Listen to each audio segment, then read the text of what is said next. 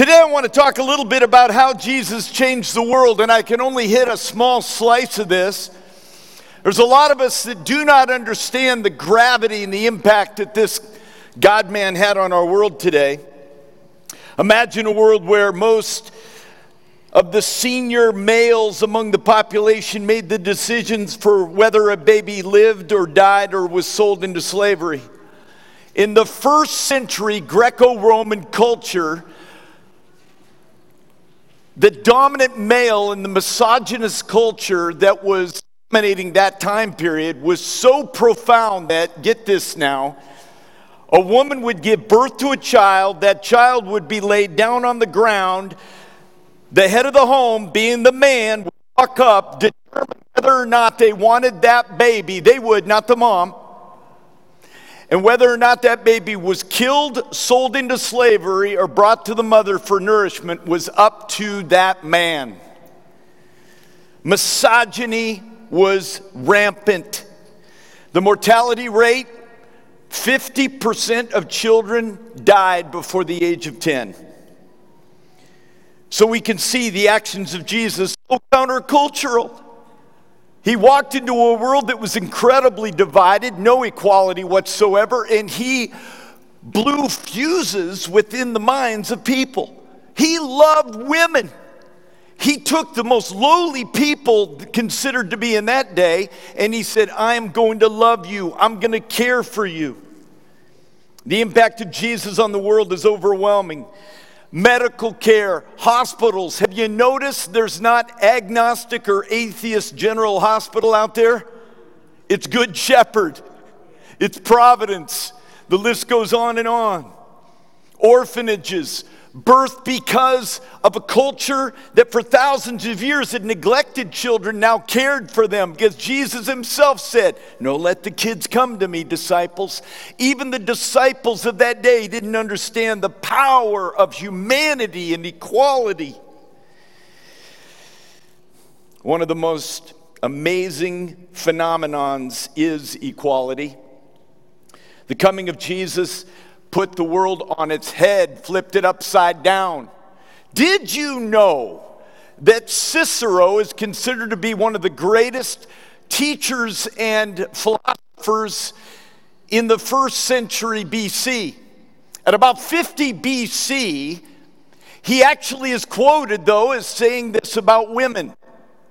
Women are as dogs or donkeys and to be used and discarded. This is a man that is so heralded to this day, he's considered to be the father of the Renaissance in the 14th century, his teaching on humanities. But he was a chauvinist, he was a misogynist, he was a cruel man. And you ready for this? Cicero was known to be one of the greatest orators in Rome. So here's this man, super respected, great orator. Imagine him speaking at Greco-Roman theaters, man, pouring out his heart and pontificating on all things philosophical and humanities. And yet, he could care less about women. He said, use them and leave them. So when Jesus came into this world, even the Jewish culture that oscillated back and forth between the respect of humankind and the disrespect of humankind, and even the history as we look at the word, we see the nation of Israel itself went through seasons when they neglected the word of God. For 300-400 years it was gone. And during those time periods when they turned their back on God, they would offer their firstborn babies, as Manasseh and Ammon did, on the molten arms of Molech, trying to please the unknown God, totally forgotten the one true and living God. Could it be that we live in a day today that we become so enamored with our own wisdom, we've turned our back on the greatest gift ever? Jesus is not some small group of people. He was a world changer. Without Jesus, we don't have our monetary system. We don't have the calendar in which we have. As I've already said, orphanages, hospitals. How about higher education? Oxford, Harvard. Are you kidding me? They began as divinity schools.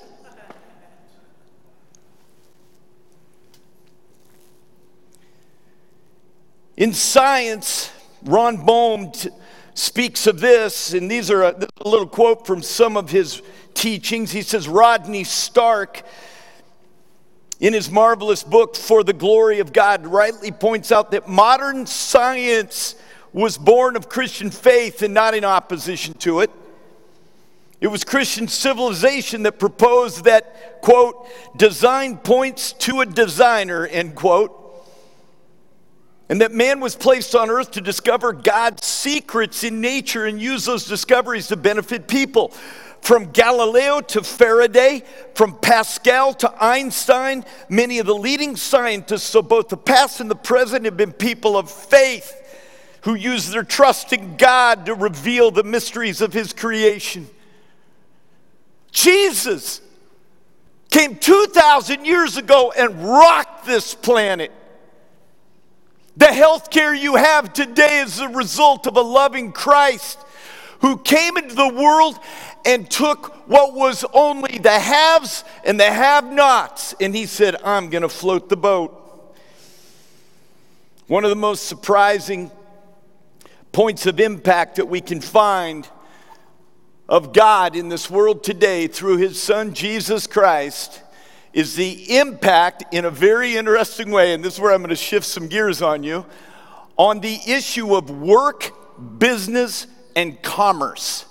And you might say, Carl, of all the things we could talk about the coming of Christ, why would you focus on work, business, and finance? Well, not least of which is because when I was on my radio show this week, I was blown away at the uptick of calls and texts that came in because I simply asked this question: when you came to a relationship with Christ, how did Jesus rock your perspective of work and commerce? I was deluged with answers. It was an incredible week. So I'm going to focus on that a little bit here today, but I want to bring in a special guest via Zoom from Scottsdale, Arizona here this morning. Michael Tooker has spent most of his career in highly competitive world of corporate America. One thing that isn't going to be on his bio, but I'm going to share with you, Michael Tooker is actually the son of the former CEO of Motorola right here in Chicago. So Michael Tooker was raised around some high-stepping guys. He spent most of his career in highly competitive world. He's seen firsthand how work culture impacts employees' contentment and the company's bottom line. He recently moved from corner office to serving at one of the largest churches in America, at Scottsdale Bible Church. I used to preach there in the summer times on occasion. It's an incredible church. It's a huge church. It's a mega church. And now he is responsible for overseeing their staff, and there are scores and scores of staff. Regardless of the type of workplace, one of the things I love about Michael is he understands the culture of grace. That's God's power to do in us what we can't do in ourselves, makes all the difference. Michael earned an undergrad from University of Texas. Don't hold that against him. And an MBA from Arizona State. Yep, the old party school. I won't quiz him on that one either. He's the co-author with my dear friend, Dr. Tim Kimmel, on a brand new book called Grace at Work, and I think he's with us right now. Michael, are you with us, my man? Are you with us? Yes, I am. Can you hear me, Carl? I got you loud and clear, buddy. Give Michael a hand for being here all the way from Scottsdale today.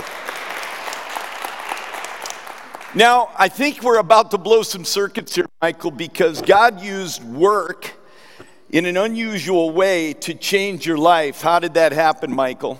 Yes, he did. He did, Carl. He changed it in a radical way. And to give you a little bit of background, you talked about my dad's background, and he went to work at age 13. And he went to work out of necessity. His dad walked out on his family, and so he went to work because he had to support his family. And he and my mom enjoyed some great success. They were just Midwestern, hardworking, what I would call Judeo-Christian people, just working hard. And they did it out of necessity. And then he fell in love with what he did, and things turned out really well. But so in the heels of that, right, I came out of, as you said, graduate school. and tried to figure out, what do you do as a professional? And so I did what I thought you had to do. You climb the corporate ladder, you build a name for yourself. I was a director at age 25, a senior director at 28, and a VP somewhere around 30. And here I was, a non-believer in the workplace, working hard, kind of grabbing my share, so to speak. And I fell into workaholism. And, you and I have talked about that, but in my case, it was kind of a slow fade. And it went from just seeking to do good work, right, and to build a name and to kind of have some success. And what it ended up being was I was seeking to fulfill my needs through my job. And it was this really going after success and purpose and wealth and comfort and status and identity and all this stuff, right, that the world tells us is what we're supposed to grab a hold of. And at age 34, man, I crashed and burned. And you talked about, Christ coming to this world and rocking our world, and he rocked mine. And as I describe it, my moment of salvation was, picture an intersection crash, right? Christ T-boned my life at kind of a three-way intersection of success, self-absorption, and salvation. Is how I describe it. And in the wreckage of that, what I realized, my wife and I were near divorce.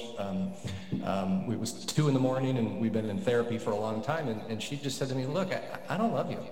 I don't even like you. You're never here, and when you are, you're just a, jerk. Insert maybe a few other colorful phrases there.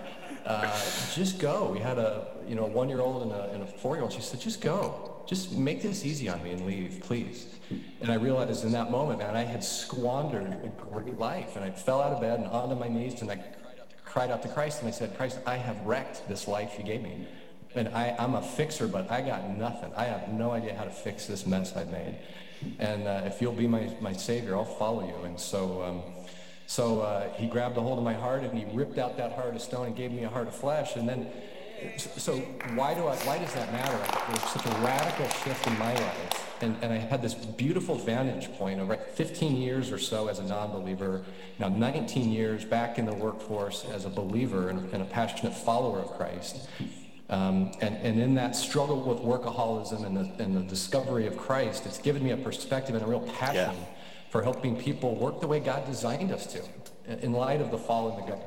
So that's what I kind of made a big part of my life. Sweet story. And so I'm here to share it with you. Yeah, Michael, thanks for being so honest about that. It's that kind of vulnerability that really goes a long way here, and I think it just lends credibility to you. That vulnerability it's a mark of real manhood. Thank you. All right, I want to lightning round through a few questions here. Yeah. First, why is it so hard to strike a balance in work between workaholism and slacking? Because it seems like it's either we have workaholism, and in fact, I was cogitating on this since we talked a little bit, Michael. It seems like when somebody is a workaholic in one area, they are a total slacker in maybe the most important areas. So talk about that for a second. Yeah, I think workaholism, I think there's a few reasons. I got 3 for this audience I think may really resonate. One is if you're a non-believer, you've got people listening and maybe they're with you that aren't believers and are seeking, who is this Jesus guy? But if you're a non-believer, we have no hope in eternal things. And so we pursue the temporal and we take our cues from culture. And I say that humbly because that's what I did, right? And we buy into this success myth of money, fame, power, and beauty.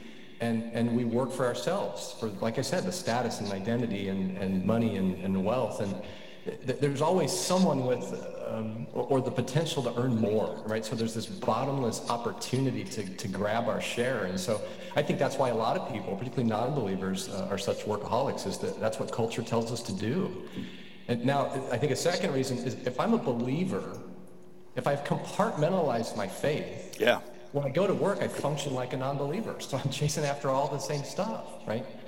And then I think there's a third one, which is a believer who has kind of this works-based salvation mentality. And you had a great message the other day, Carl, where you talked about performance deception, this notion of performance versus proximity. And I think there's some people that they go to work trying to do it for God, but it's that, like you talked about, it's kind of manufactured. We're trying to work for him and win his affections as opposed to abiding in him. And so what comes out of that is this plastic fruit, right? It's not real fruit, it's just plastic fruit, and we're on a treadmill and we just keep running. And so I think those are a few reasons why we struggle with workaholism.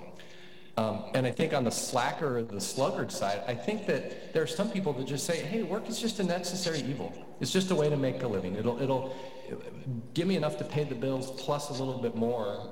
And so they just do the minimum to get by. Yeah. And I think if you're a non-believer, let's say that's fine. But if you're a believer, right, you're kind of tarnishing the good name of Jesus. We live in this post-Christian world, and people expect us to be, let's say, hypocrites and judgmental. And now if we can throw lazy on top of that, right, that's the final nail in the Christian coffin, right? That's so true. So that's good. I think those are a few reasons that I just think we fall into this slacker mentality. And if I'm the enemy, right, I'm thinking, man, he's prowling around trying to steal souls. And he thinks if I just keep them busy or lazy, I can steal their souls. And it's not that we've chosen Satan, it's that we were too busy or disengaged and apathetic to choose Christ. And so the enemy wins. This is good stuff. What do you guys think about this? Huh? Pretty cool. Michael, I want to cut to the last question here, and you can kind of roll in something about grace and a work dynamic here. But how do Christ followers approach work? If you were to say, come on, man, let's boil it down. You're a disciple of Jesus Christ. How do we approach work?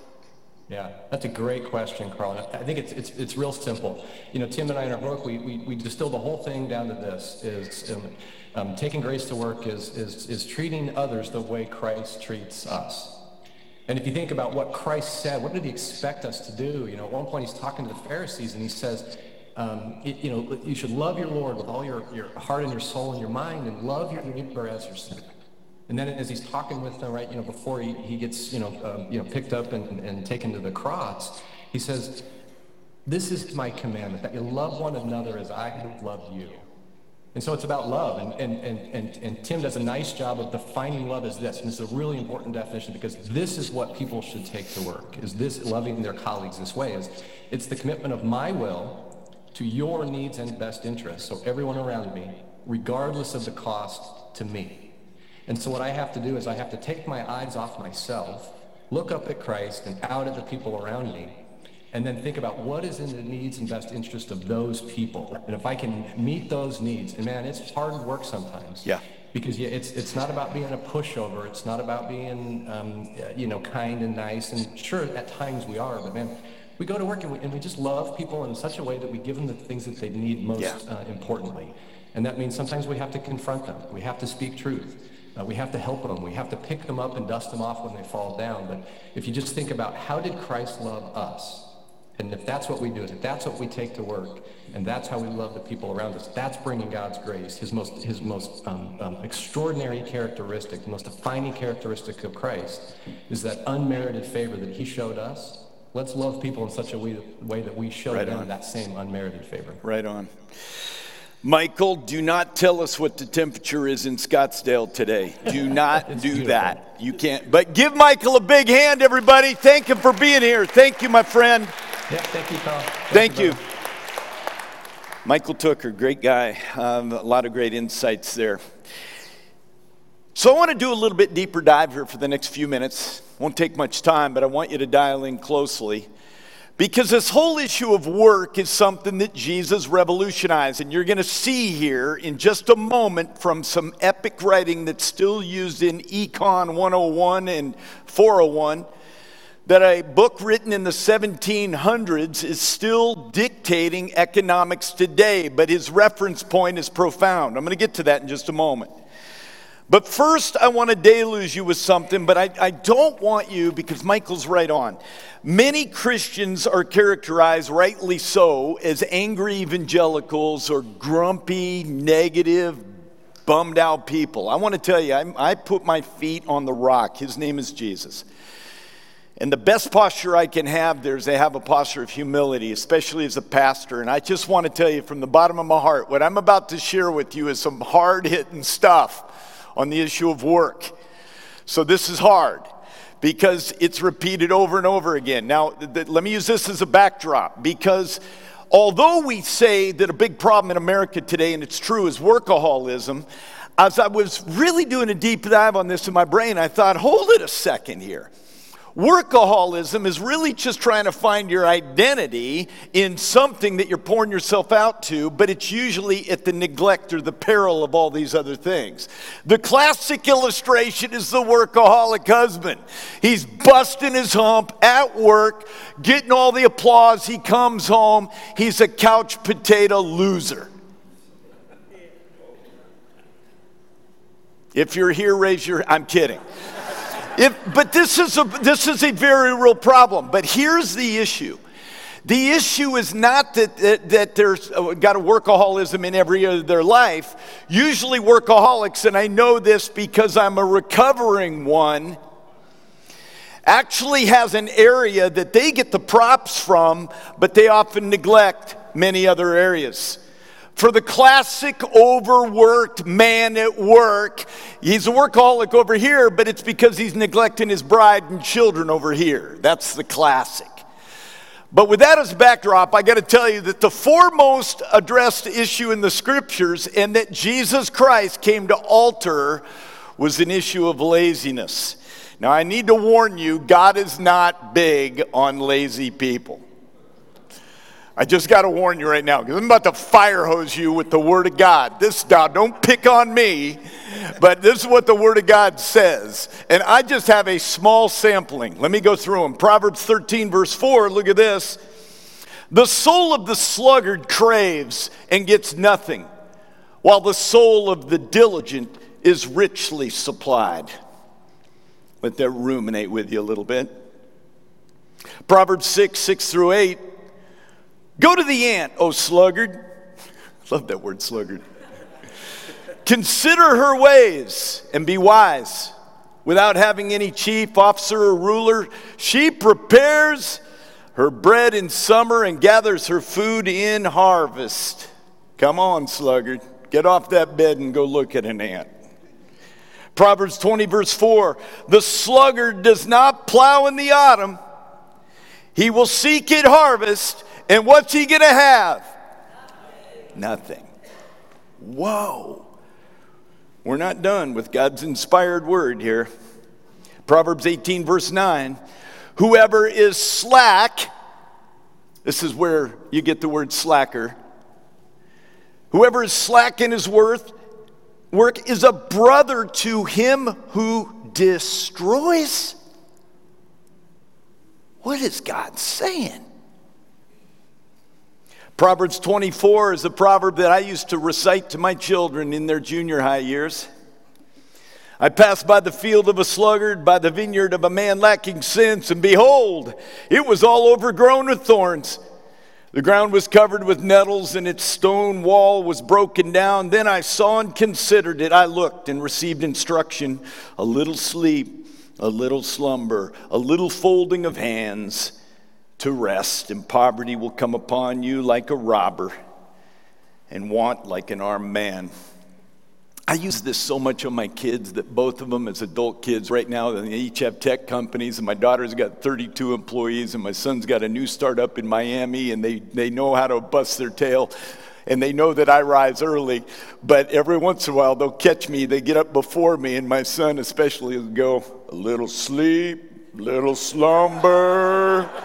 He's texting in the Word of God to Dad, and I'm like, sucker, I'm up. It's 5:30 a.m.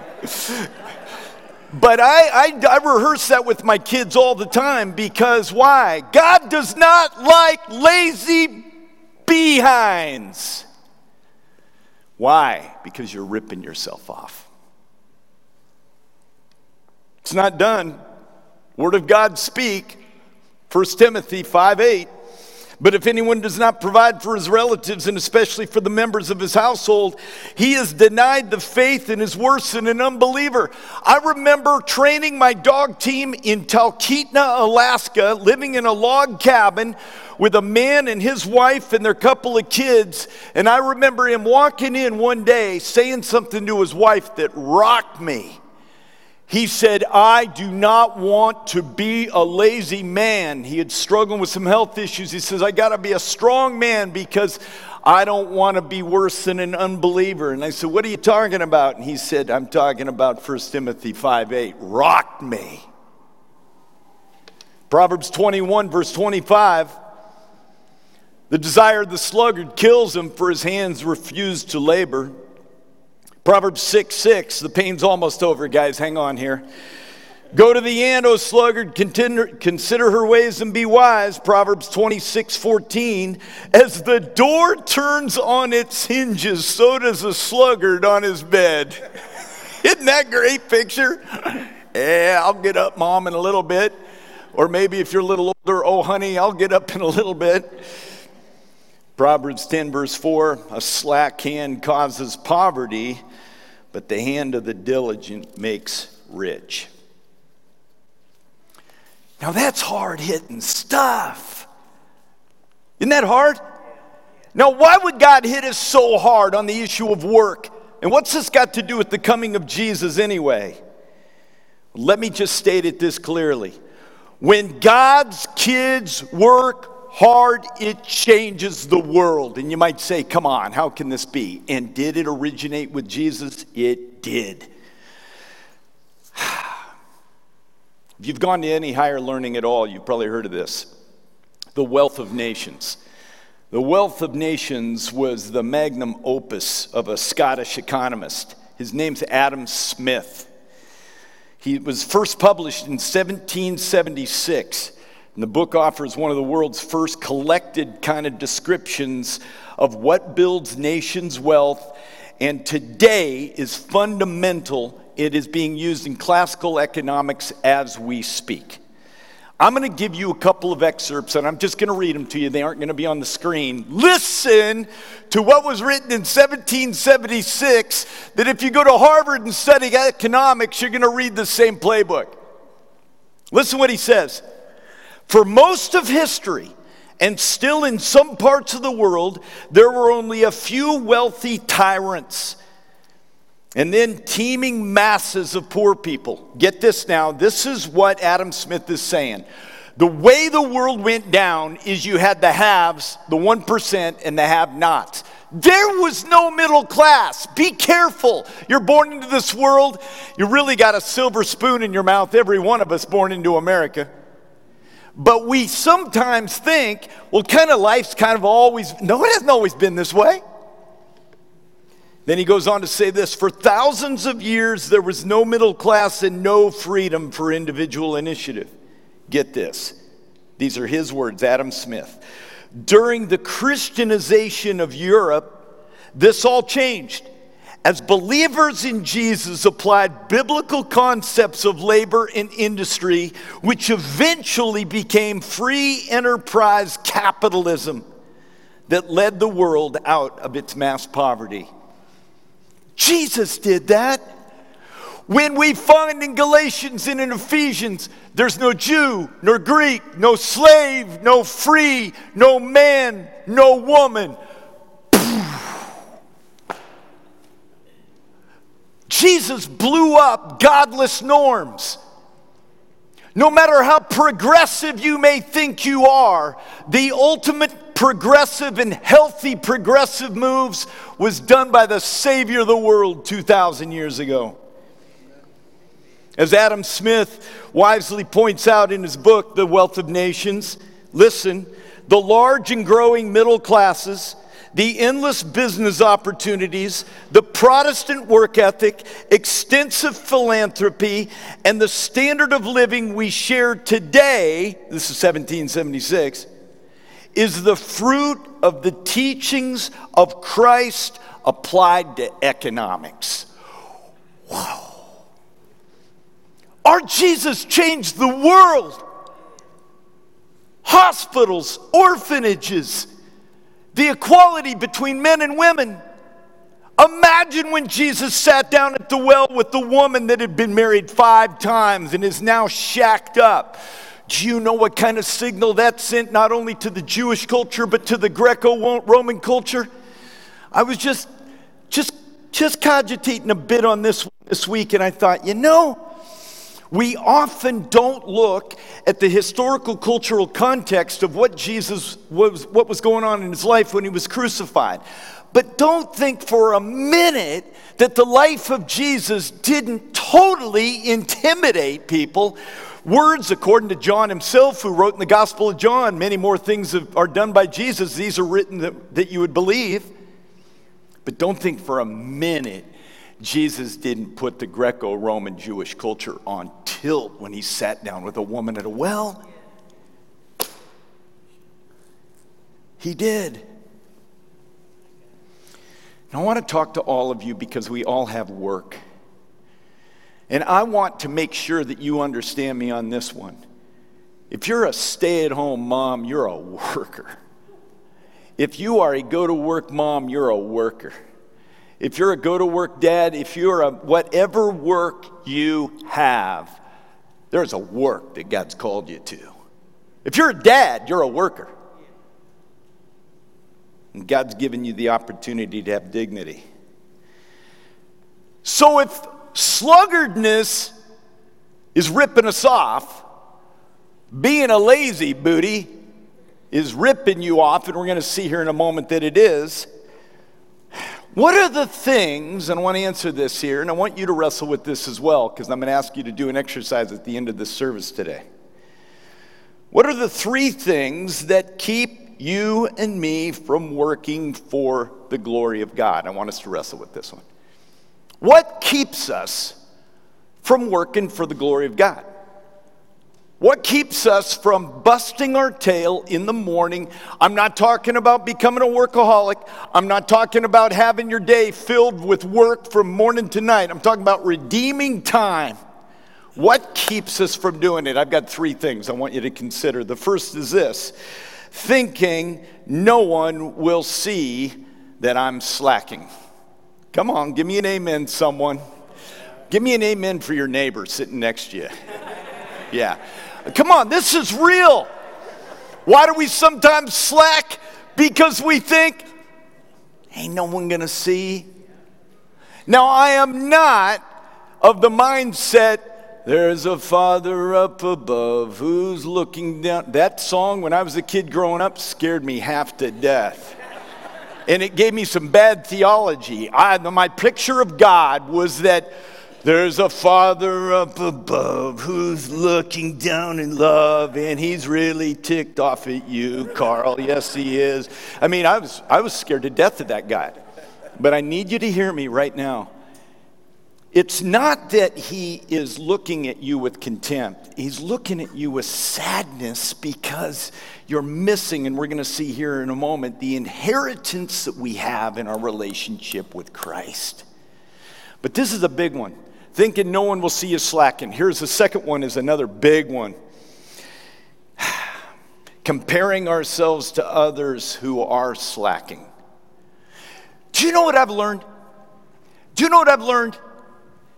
If you compare yourself to people, you are going to live a constant reductionist life where you are going further and further and further down. I have a couple of people in my life, and I've heard this from a couple of millennials. I know a couple of millennial entrepreneurs. You know what they tell me? They say to me, Pastor Carl, we love competing against millennials. I said, why do you like competing against millennials? Because millennials don't know how to work. Now, I'm not saying that. That's millennials saying that about millennials. Now, interestingly enough, Gen Z and the later generations that are coming along, they're saying some of them are looking at the culture that's gone, the generation's gone before them, and they're going, wow, you were riding on the coattails of the generation in front of you. We're going to suck it up, and we're going to start working now. It's funny how that goes through cycles. But make no mistake about it, every time you compare yourself to someone who is slacking and you decide I'm going to parallel that, you're ripping yourself off. I happen to live in a work environment at a Christian radio station, and I'm going to be candid with you. Shh, don't tell anyone this. And those of you that are watching this online, oops, I guess it's out there. I'm going to give it to you straight up. I'm going to be really honest with you. There are ample people where I work. I won't say ample. There are people where I work that, why are you laughing at me now, guys? There are people where I work that, and this is super important to hear, that if I were to govern my work ethic based on theirs, I would be ripping myself off. But Moody Bible Institute isn't any different than where you work. And some of you that work at home, this third one's going to apply the most. Because another thing that keeps us working for the glory of God is feeling underappreciated and slacking to reflect your disgust. How many of you in this room, now it's really getting quiet, you've kind of held your boss hostage because he didn't show appreciation? And I'm going to work commensurate with that lack of appreciation. Well, I'm going to move on from this because this is way too much conviction for one Sunday morning. But I want to walk you through here a cool little brief central passage of Scripture that's going to talk about the way to work. This passage, don't put it up there yet, Isaac, is going to be kind of the watershed passage in the context of this passage of Scripture, written to the Greek-Roman culture of Colossae, is a letter that was written for the purpose of helping people from all economic stratas see the need to be busting their tail to the glory of God. Now, the group that's specifically being spoken of here are servants. These are people that have given their life over to people that have more than them. And you know what God is saying in the Word? He says, even you. I know the common economics of our world would say, you can take it easier. You don't have as much as this guy, you take it easier. The Apostle Paul, speaking for God, says to the opposite. Let's look at what he says. Colossians 3:23 through 24. Whatever you do, work heartily, as for the Lord, not for men, knowing that from the Lord you will receive an inheritance as your reward.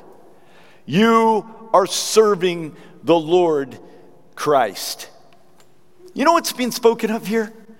The inheritance that Paul is writing them is this. He's saying, I know you work for guys that when they keel over and die, they're handing off all these properties to their children. Don't worry about that. I've got an inheritance for you and a reward in your eternal home that's going to blow it away. Remember what Jesus said, I go to prepare a place for you. And there are many rooms, and God's going to take us there.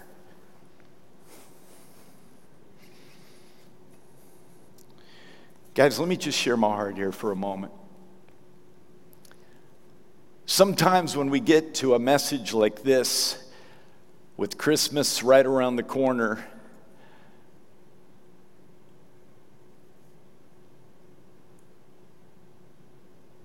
I almost flinched and didn't give you this message, but this is what God put on my heart. And here's why. I think the evidence of authentic faith, we could sit up here and talk about Jesus born 2,000 years ago and away in a manger, no crib for... we can do that. But the totality of the Word of God is so practical that what God is saying from His Word, He's saying that when God invades the life of a person, everything changes. Just like hospitals are built and orphanages are built and children now have a place of honor. And women are equal to men and there's no Jew or Greek and there's no slave or free. This Christmas, I want you to know that God wants you to be so irrigated with the power of His presence that you open the Word and you see warnings to sluggards and you go, God, don't let me be that.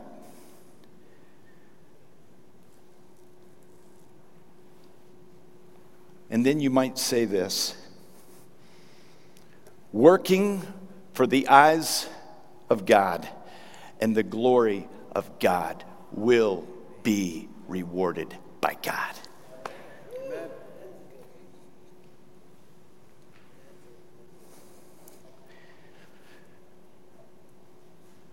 Somebody's here today and doesn't know Jesus Christ personally, raised in church, never surrendered their life to him. I want to make you a promise. Jesus is changing the world still one life at a time. But here's the funny proposal I have for you. When Jesus takes over a soul, he takes over the totality of who you are. And he not only saves you, and he redeems you, and he transforms you, and he seals you by the power of the Holy Spirit, according to Ephesians 1. And nothing can snatch you from the hand of God. But while you're in his hand, he begins to show you all kinds of things. And this is how practical our Jesus is.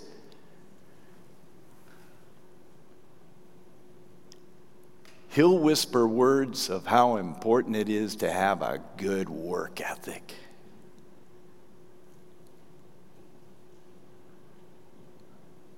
People that tell me, is Jesus relevant for today? Are you kidding me? We got an economist from a few hundred years ago, and he's still being taught in the halls of Harvard. Those of you that are in Jesus today and you know it, I don't want you to think that our Jesus is sequestered to a little cave and a carved out stone and some straw. He came to earth, he lived, he died, he rose again, and he wants to live powerfully in your life today.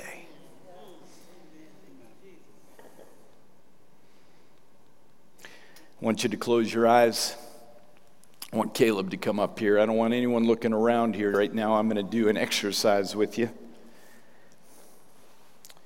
One of the things that I desperately want to do in 2023 here at 180, and we're going to do this, I want us to not just be hearers of the word, but doers also. Anyone else with me on this? Come on. And yeah, you can even clap. Yeah, God, I checked with him. He's good on that. So here's the deal. I'm going to ask you right now, which of the three things that I just mentioned most keeps you from working for the glory of God? I'm going to give them to you. Which of the three things? I don't want you to stand up and shout it out. I want you to just speak it out to God. Thinking no one will see me when I'm slacking. That's one. Second is comparing ourselves to others who are slacking. And the third one is feeling underappreciated and slacking to reflect your disgust. Where's your area of weakness? Which one? We all have one. If you don't, I need to talk to you afterwards because you're not looking at yourself accurately. Thinking no one will see you when you're slacking, comparing ourselves to others who are slacking, and feeling underappreciated and slacking to reflect your disgust. If it makes you feel any better, I've been in all three of these probably in the last month.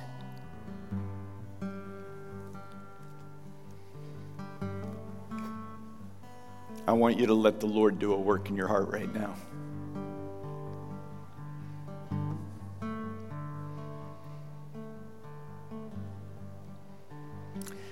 Now I want you to think about something that is really personal.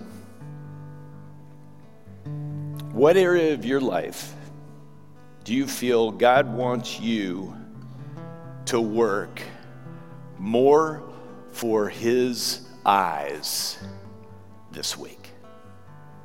Not for the eyes of man, not the acclaim of a boss, for his eyes. Come on, what area? Don't say a word, just keep it to yourself right now.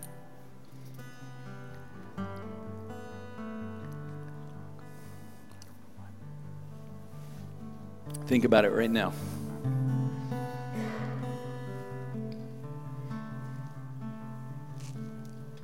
Only a moment with you, it changes everything.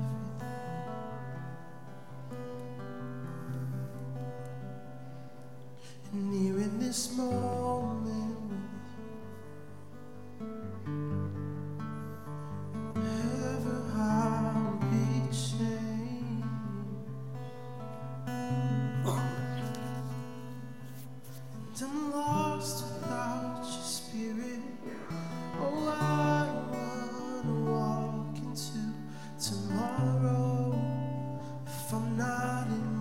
shadow, and I'm desperate for your presence. Oh, I know that you're already in tomorrow, so where you go, I'll follow. Though I am prone to wander, you lead me by still waters I stay still, 'cause I'm in your will.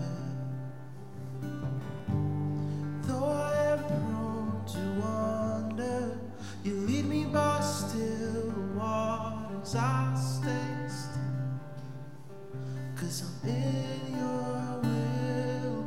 Only a moment with you, it changes everything.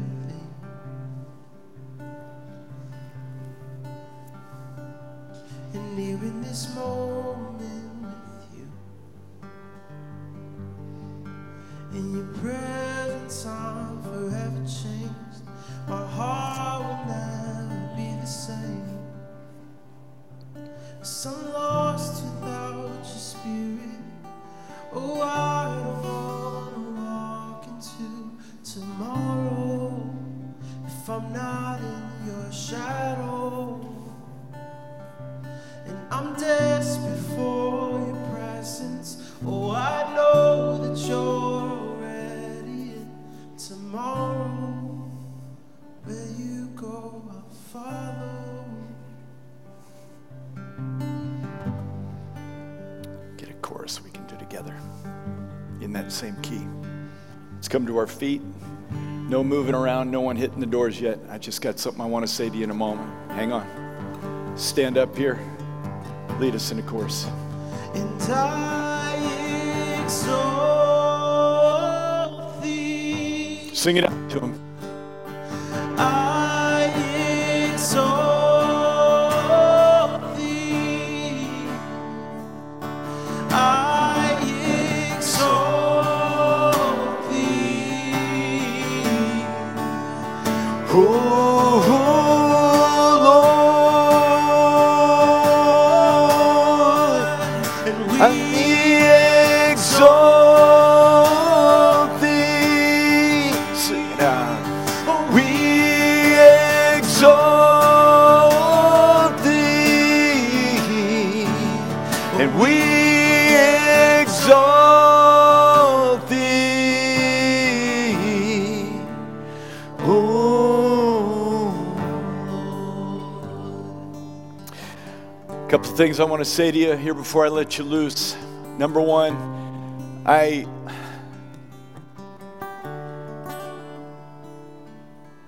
don't want anyone to walk out of here feeling condemned. But man, I'm okay if you walk out of here with deep conviction. That's okay. Why? Conviction acted upon lead. Live. Live. Live. A couple other things I want to say to you. Today, we want to just thank all of our ambassadors. That's our fancy name. Actually, it's a biblical name for servants of God. So we just want to thank you, ambassadors, and we got some good chow out in the lobby, and we're just going to have a good time. It won't take long, but it's worthy just to get together with people, and sometimes it'll even lift a hurting heart. So enjoy it. Last thing I want to say is this next Christmas Eve, I'm going to be here at 3 o'clock with the rest of the team. I hope you can make it. We're going to have this place decorated in a cool way. And I've got a gift for you. Now, if you can't be here Christmas Eve, I'll have it the Sunday following. But I got a gift for you. And I want each of you to get one. It's actually 2 things stuffed in one of those cool bags that has the tissue coming out. Yeah. I don't want to say any more. I might give it away. Now may the God who worked hard for 6 days and then rested, may God instill a work ethic in us that's born not of our own strength, but born of the Spirit. To Him be glory both now and forevermore. In Jesus' name, amen. Merry Christmas, everybody.